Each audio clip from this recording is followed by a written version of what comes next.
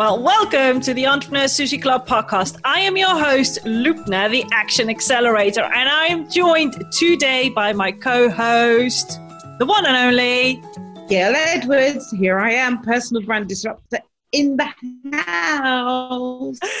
Yeah. The Entrepreneur Sushi Club podcast is a weekly podcast where we give you insight into the personality of successful sushi adoring entrepreneurs, showing you that success is all about having fun in and with your business without the hustle and the grounding. And today we've got a special guest. And I know I say that every week because all of them are special as long as they're sushi adoring.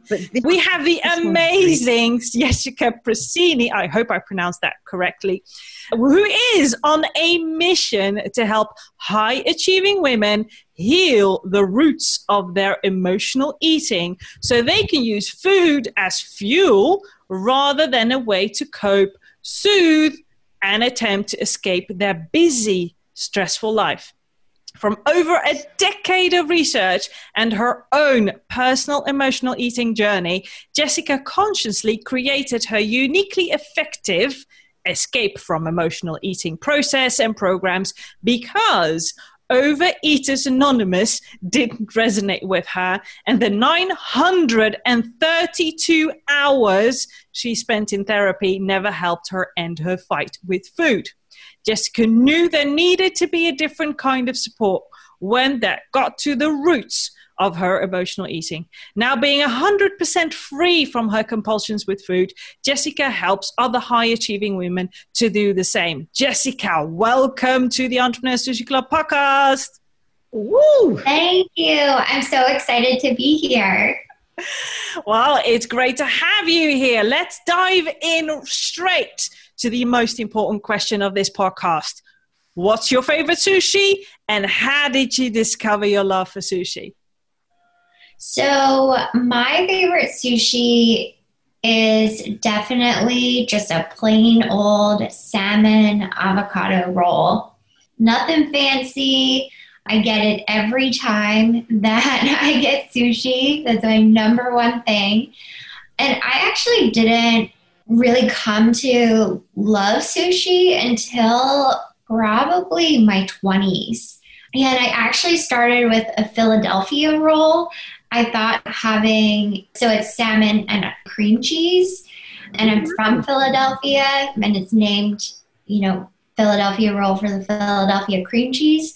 But I originally started eating sushi because of that roll, because I thought that if I didn't like it, at least the cream cheese would mask any kind of fishy taste. And I remember my girlfriends and we would go to this sushi happy hour after we went to spin class on Mondays where they had half price sushi.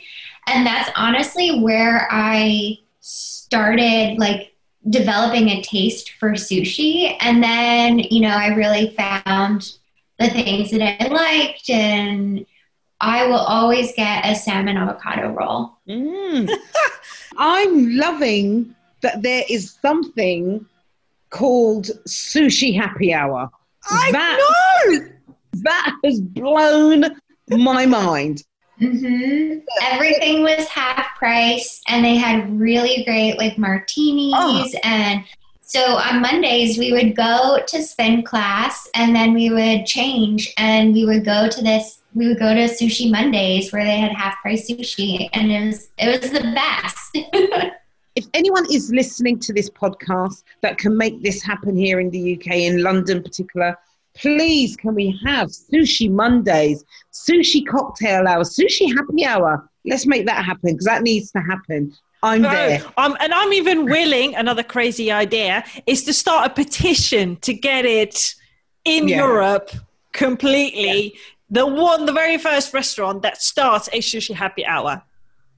Please, absolutely. I would be there. I'm more than happy to become a brand ambassador for that one. Yes, please. So, Jessica, your story from what Lubna was saying in the introduction, your story is quite fascinating, because most people who are watching this podcast, now that we've gone to video, Most people who are watching this podcast will either think, oh, did she just say Overeaters Anonymous? Or she doesn't look like someone who had an issue. Maybe she's overcome it. What did she do? So you're going to get people who are thinking, and other people are thinking, I want to know what she did. So just talk us through that a little bit. What exactly was your journey where you went from being at Overeaters Anonymous to, I suppose, where you are now, where you're, like you say, you've recovered and you've healed and you're sitting there now being able to help other women? Yeah. So as I was telling you a little bit earlier, Gail, that my first experience or my first memory of emotional eating was from when I was 6 years old. And for the next 25 years, I had this love-hate, torturous relationship with food, where food always had power over me, like almost like I was in a trance. It was the first thing that I thought about when I woke up in the morning. I would, feel like I know I shouldn't be eating this, but I couldn't stop myself. Like whenever food was around, like I just ate it. When I was stressed, anxious, overwhelmed, I would eat. It was my best friend. It was my safety blanket. And no matter how difficult or challenging or overwhelming my life got to be, food was always there for me. I would always look forward to like when I could eat again. And I tried managing it in many different ways. I tried eating healthy and then even took that to the next level by going to nutrition school. And I ended up binging my way through nutrition school. And I was like, okay, so it's not really about that. Then I'm going to work out as much as I can. And there came a point where I quit my corporate job and became a fitness instructor because I figured if I can make working out my job, then I will have this food thing under control. And that only totally exacerbated my emotional eating even more. And it was at that point that I was really starting to feel out of control. I remember trying to talk to my friends about like how crazy and compulsive I felt around food. And they were like, oh, Jessica, like everyone overeats. Come on, like, let's go work out. Let's work it off. And I tried to talk to my partner about it. And he was like, oh, Jessica, I'll love you no matter what size you are, which is beautiful and everything we want our partners to say. But when it came to me, I was like, how can he love me when all I want to do is crawl out of my own skin? Mm-hmm. And I spent years and years in therapy, and I just really felt like my relationship with food was really missed and glossed over and even avoided in a lot of the support that I was receiving. And, there was talk about putting me on medication, and I was just like, I'm already numbing myself with food. I don't want to continue to be numb. Like, that's not why I'm here. And it was at that point where, like, I just really started to feel like maybe I have to live with this. Like, maybe this is my burden I have to bear for the rest of my life. Maybe I'm not meant to be at peace with food. Maybe this is just a pipe dream. And I remember really grappling with that and just making this decision, like, I can't continue living this way. It completely robs my energy. I know I was meant for more. I know, like, I'm only operating at like half of my capacity because so much of my time and energy is spent focusing on food. Like, I don't want to do this anymore. And it was at that point where I really dedicated myself to investigating every single nook and cranny of my relationship with food. And I found answers. I discovered the 4 roots of emotional eating. Mm-hmm. And when I focused fully and completely on healing those roots, that's when everything changed. And now it's almost 5 years since I have emotionally eaten or felt compulsive around food in any way. It is not how I manage my stress or my anxiety at all.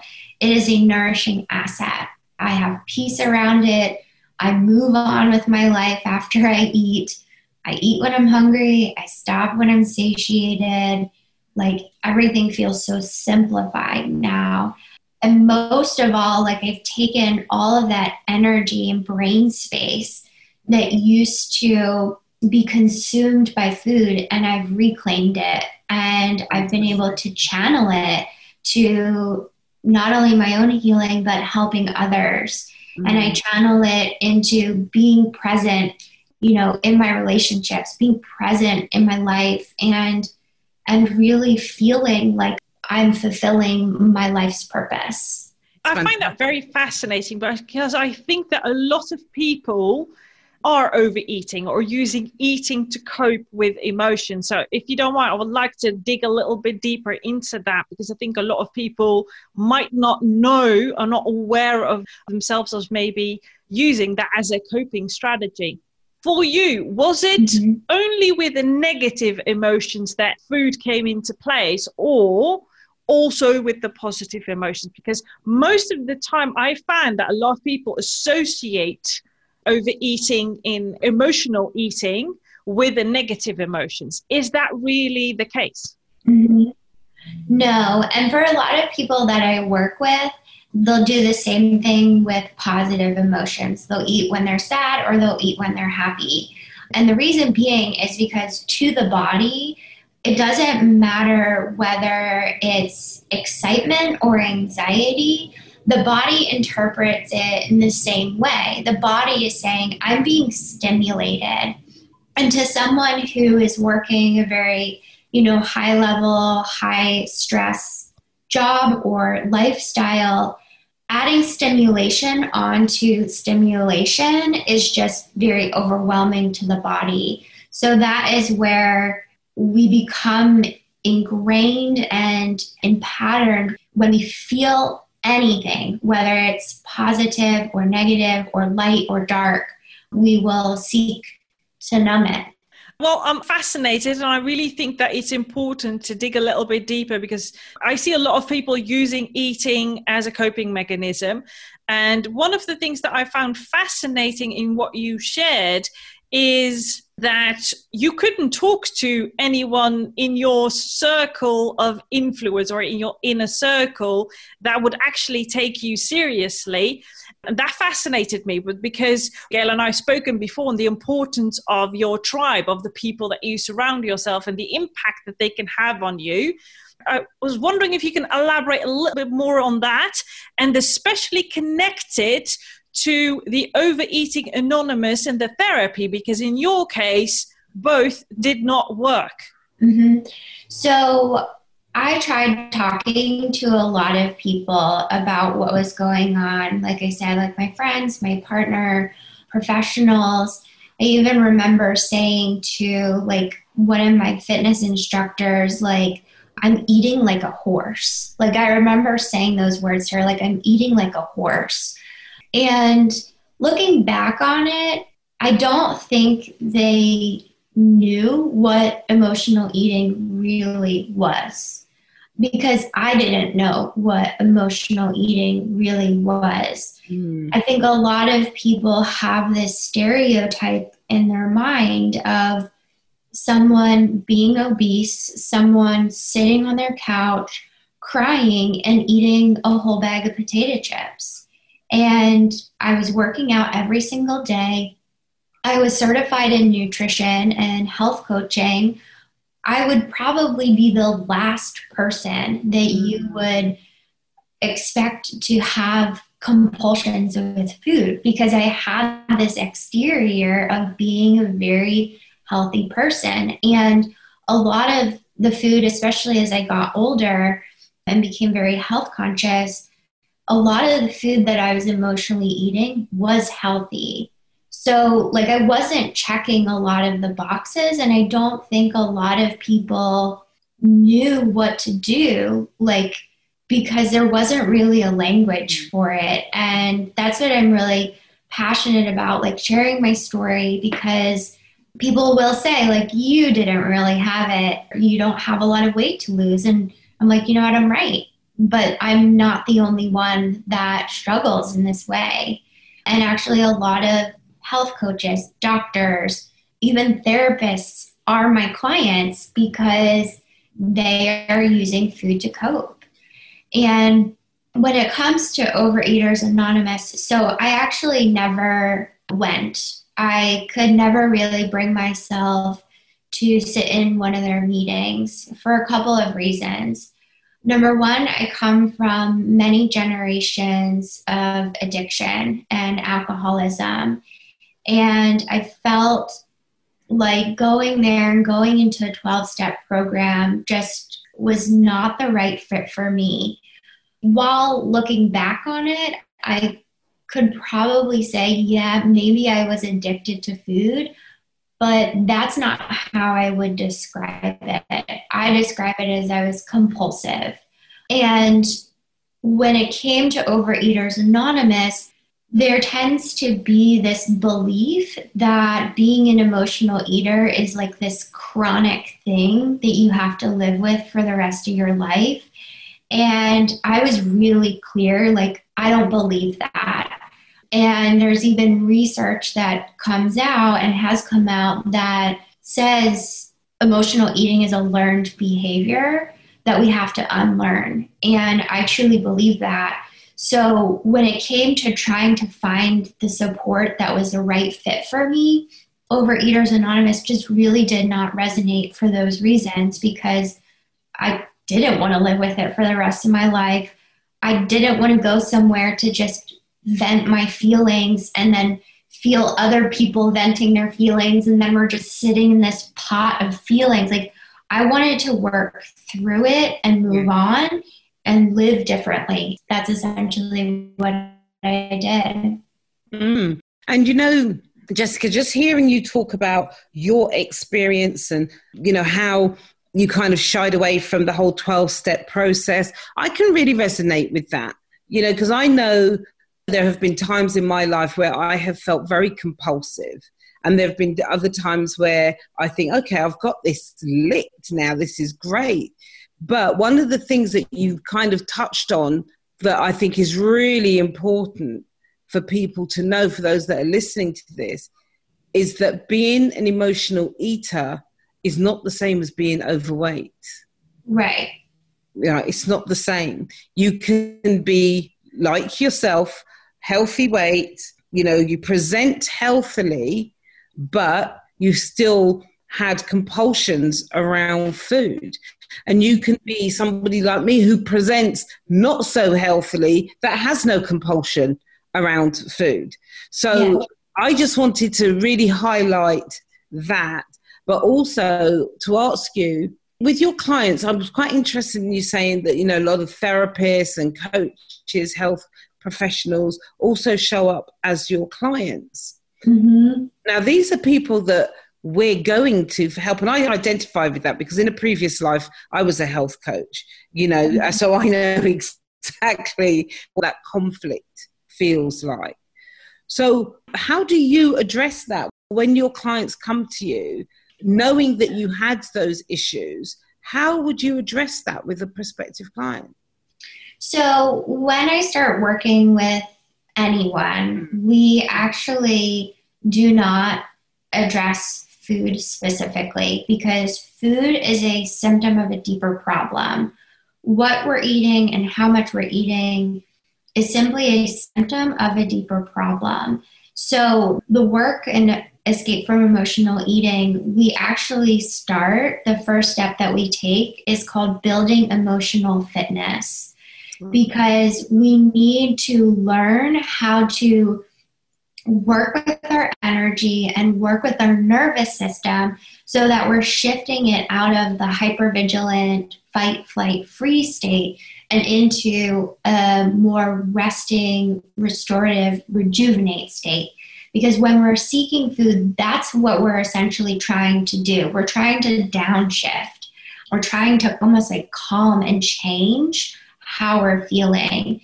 So there are tools that I teach, like it's called digesting emotions and the fear flush. and other tools to start to build a sense of food is not my only option. I can start to change my own energy.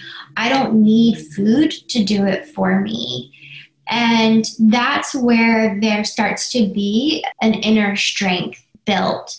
And that's where people start to be able to be more present with what is going on in the emotional eating cycle and recognize that their feelings aren't threatening. Energy is not threatening. It's not something that we need to like quick get rid of, but it is something we need to work with and work through and transform. So the first step, we're not talking about food. We're talking about energy and we're talking about emotions. And that building emotional fitness. And then from there, we start to untangle physical hunger from emotional hunger, because the body is always communicating to us, but we do not understand the language. We think anytime we quote unquote feel hungry that we're hungry for food, but we could be hungry for a sense of safety. We could be hungry for a sense of belonging and connection. We could be hungry for a sense of love. I mean, there's so many other things that we need to be nourished, to really be healthy and whole. So that is really about untangling it so you can really understand when are you physically hungry and when are you physically satiated, and how to honor that above all else, no matter how delicious the food is on your plate. And then starting to really understand the language of your emotional body and the emotional food groups that you need and how to self-source so that you're not dependent on other people or outside experiences, but you can feed yourself emotionally as well as physically. And that really lays a beautiful foundation to where we have access to the roots. And this is everything that I'm all about, is really healing the roots of emotional eating. Because if we don't, we stay trapped in the emotional eating cycle of insanity, where you overeat, you feel guilty and bloated, you overeat more because you feel guilty and bloated. You wonder, why did I eat all of that stuff? I know I shouldn't do that. And you spend years in that cycle. And when we heal the roots is where true freedom comes from. It's where we can truly be free from emotional eating. It's where, I can stand here and say, it's been 4.5 years since I've emotionally eaten, and my clients can say the same thing. Some of them have reached, their 2-year mark, their 1.5 years, their 1 year since they've emotionally eaten, even during these times, because we've done the deeper roots and healed them. Wow, I just love that you shared that, because one of the things that Gail and I are really passionate about when it comes to entrepreneurs and entrepreneurship is authenticity, and is being aware of who you are as a human being. It's one of the reasons why we really emphasize on the personality behind successful sushi adoring entrepreneurs, because we see a lot of emphasis on strategies and tactics and the next course and the next program, the next coach and the next mentor, whilst the same pattern, and I could recognize the pattern in your story, Jessica, is that if we don't go to the root, and in our case, that is your personality, is who you are in the core and in the many ways that it can show up in the world, and work with that, it doesn't really matter what you do after that, because if you start there, you're only patching, and it could show up even more in your life if you do that. So I really like that you emphasize going to the root and really actually break the pattern of that cycle, more or less. And even though, someone might be listening right now and thinking the same thought that I just had. I thought, oh, wow, we're talking with someone who is a recovering compulsive eater on a Entrepreneur Sushi Club podcast right now. We're talking about food with someone for whom food was an escape. That is a testament of the work that you've done. Absolutely. Yeah. And I just had to acknowledge that for a minute. And I'm glad that you did actually, Lubna, because I wanted to raise exactly that same point, because I love that you said that in your first kind of like consultation with people, when you first start talking to them, it's not about the food, because so many times we put an abstinence, intermittent fasting, you name it, all of those things we think are the solution. I love the fact that you've highlighted that they are not the solution. Yeah. And as Lubna says, the fact that we are here talking about sushi, we're talking about food, because food is in its rightful place for you. Mm-hmm. You know, it's where it should be. Like you say, it's fuel, it's nourishment. It's nothing other than that. It doesn't mean anything else other than that. And Right. I think that's the holy grail for many people that will be listening to this podcast and thinking, actually, I really need some help in this area. So you said that you go to the roots, you address the roots, but you wanted to say, right, I need to start working on this now. Mm-hmm. Where could they go? What do you have for them, Jessica? So I highly recommend that if anything that I'm saying and that we're talking about today resonates with you, that you go to my website, escapefromemotionaleating.com, and there is a free video on there. It's 3 minutes long, and it goes more in depth into what the 4 roots of emotional eating are and how they are triggering you, and the next step that you can take to start healing them. So that's escapefromemotionaleating.com. And what you will find is that the 4 roots have nothing to do with food. They are not, you need to drink more water. They are not, you need to be sugar-free or gluten-free or anything. Like, for example, one of the roots is fear. So anytime that we are eating from stress, anxiety, or overwhelm, those actions are rooted in fear. So it's like getting even deeper underneath the surface of what's going on so we can truly heal it. So I highly recommend going to escapefromemotionaleating.com, watching that video, and getting your next steps from there, because it will really open your eyes and change your relationship with food. Wow. And that's what people want. They want to change that relationship. Because I call it wonky wiring. Somewhere along the line, the wiring has got a little bit wonky and twisted. Exactly. So, yeah. So the other point I wanted to highlight as well is the alternative, or not so much alternative therapies, but how else can people help themselves? So once they start to do the work, you know, such as, you know, as you've just been speaking about through, you know, understanding these roots. Once they start to do the work, what else can they do to help themselves? Well, I think the main thing, you know, that healing emotional eating, if there is one common thread that is woven through the entire healing process, is listening, and listening to yourself. Because every time that we emotionally eat, we are leaving. We are leaving our body. We are leaving the present moment. We are disassociating. It's like we're there, but we're not really there, because we're either thinking about food or we're eating food. So much about the healing journey is really about listening to yourself. Because when we start to really listen, we understand what we're really hungry for. And so, you know, the best thing that you can do is to start that practice.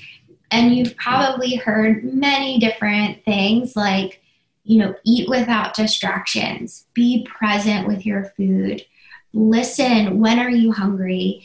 And these are all parts of the journey, but just having the awareness that the name of this game is really listening to yourself. But so many of us, especially as entrepreneurs, we are moving so fast. We are juggling so many hats, and we are so busy. And totally being honest, busyness is simply another way of numbing. We can fill ourselves with food, and or we can fill our schedules with so much stuff that isn't really moving us in the direction that we need to go. And it is simply a way of saying, I'm so busy, I'm doing all of these actions, why am I not getting what I want? And it's this self-fulfilling prophecy that, then there must be something wrong with me. So the more that we can slow down, we can consciously listen, we can be present and make decisions from a place where we are deeply connected to ourselves, that is where our life will really start to come into alignment, food included. So I would say, the first thing is to really just even take a deep breath and even ask yourself, how am I feeling?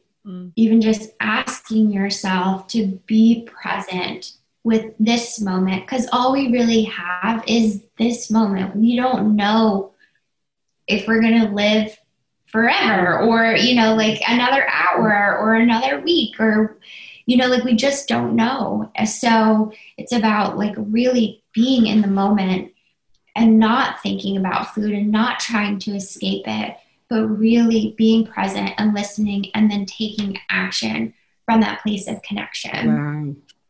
Beautiful. Absolutely. Wow. Beautiful. You give so much hope to so many people, because even in my work, I talk to entrepreneurs all the time about the need to heal from whatever it is, because you don't want those issues showing up in the, in the boardroom, around the negotiating table, on your webinars, even with your clients. You just don't want those issues showing up there. So I love your approach, Jessica. And I'm glad that there are tangible resources that people can reach right now if they needed to via your website.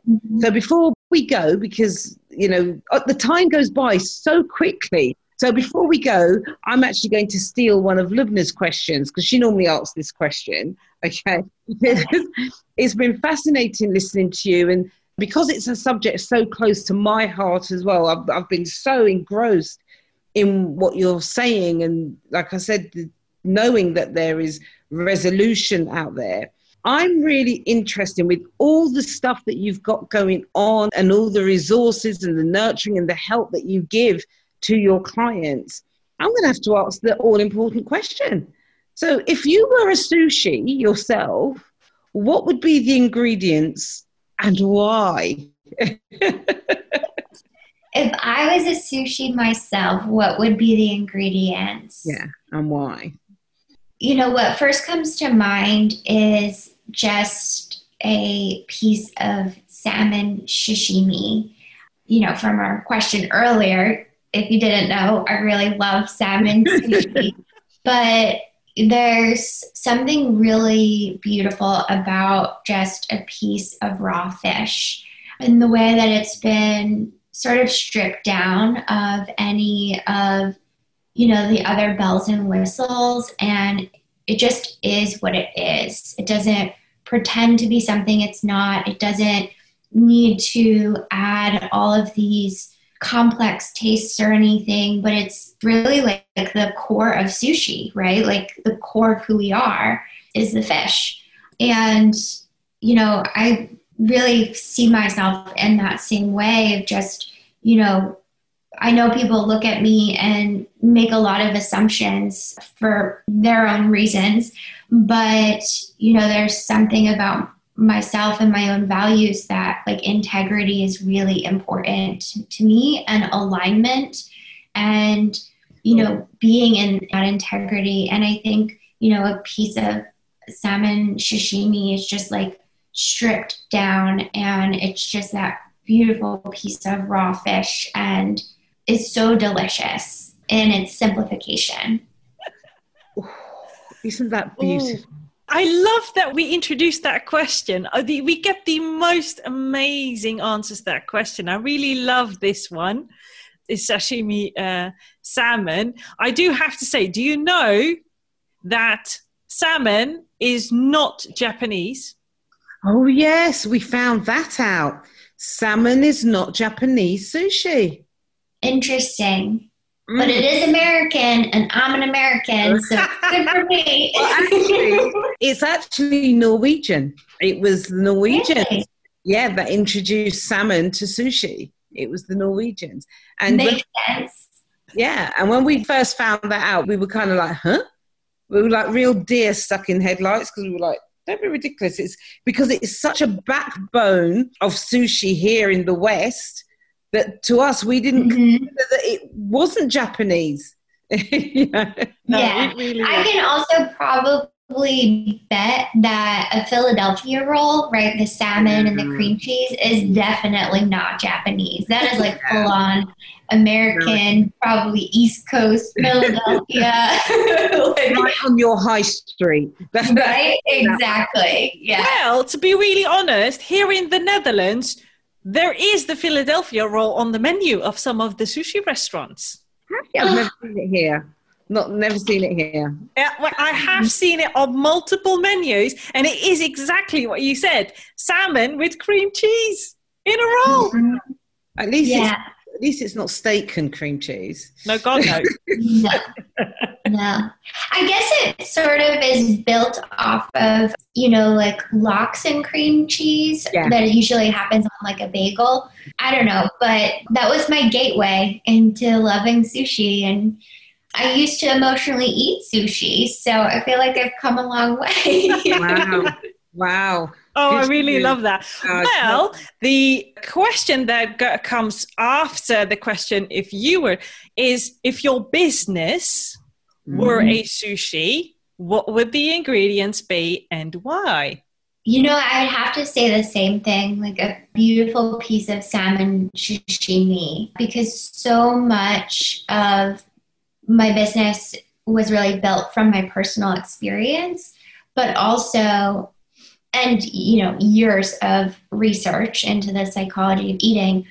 But also, I really think that what I was sharing about, like, really just being stripped down to, like, the core of who you are is really the healing journey. It's about letting go of our attachments, our past programming, our, old habits, our patterns, our stories, and just really being in the present moment and making choices from that place. And it's like stripping away and letting go of all the things that really don't serve us and that we don't need so that we can be our authentic self and be who we truly are and be unapologetic about it. Absolutely. Absolutely. Oh, Jessica, it has been such a pleasure and such a breath of fresh air. Something tells me that we haven't heard the last of you either. Okay. I hope so. And we're definitely looking forward to continuing those kind of discussions. Jessica, thank you. It has been an absolute pleasure to have you here on the Entrepreneurs Sushi Club. Over to you, Lubna. Yeah. Do you want to leave our listeners with one last thing, Jessica, based on everything that we've talked about? Is there something that is really important to wrap up? Yeah. So I will say that these times specifically in what we're going through as a global collective, our world needs you. Emotional eating only numbs you, and this is a time to feel. Emotional eating steals your power, and this is a time to take back that power. Emotional eating silences your voice, and this is a time to speak up. Our world needs you, and it needs that part that emotional eating steals now more than ever. So my heartfelt hope is that if you are struggling, if you are not fully at peace in your relationship with food, do something about it, because it is only holding you back, and you are not put on this planet to be held back, not in your personal life and not in your business, because we all have missions to fulfill. So show up, do the work. Let's find this freedom. Oh. Okay, ladies and gentlemen, I do not know what to say after this. And it seems every word after this is nothing in comparison with this very important message from Jessica. So again, thank you for listening to another episode of the Entrepreneur Sushi Club podcast. And we would love to know, because I'm sure you've taken multiple takeaways from this episode. We would love to know what your biggest takeaway or takeaways are from the conversation that we've had with Jessica. So take a moment and share this with us in our Facebook group, the Entrepreneurs Sushi Club. Come and join us and let's play with other sushi adoring entrepreneurs. We will make sure that we add the link to our group, including all of the links to get in touch with Jessica in the description with this episode. And if you know anyone who will benefit from listening to this episode, please do share it with them. It's a too important message not to. We hope to see you on another one of our episodes. For now, have fun and enjoy your sushi. Bye. Bye.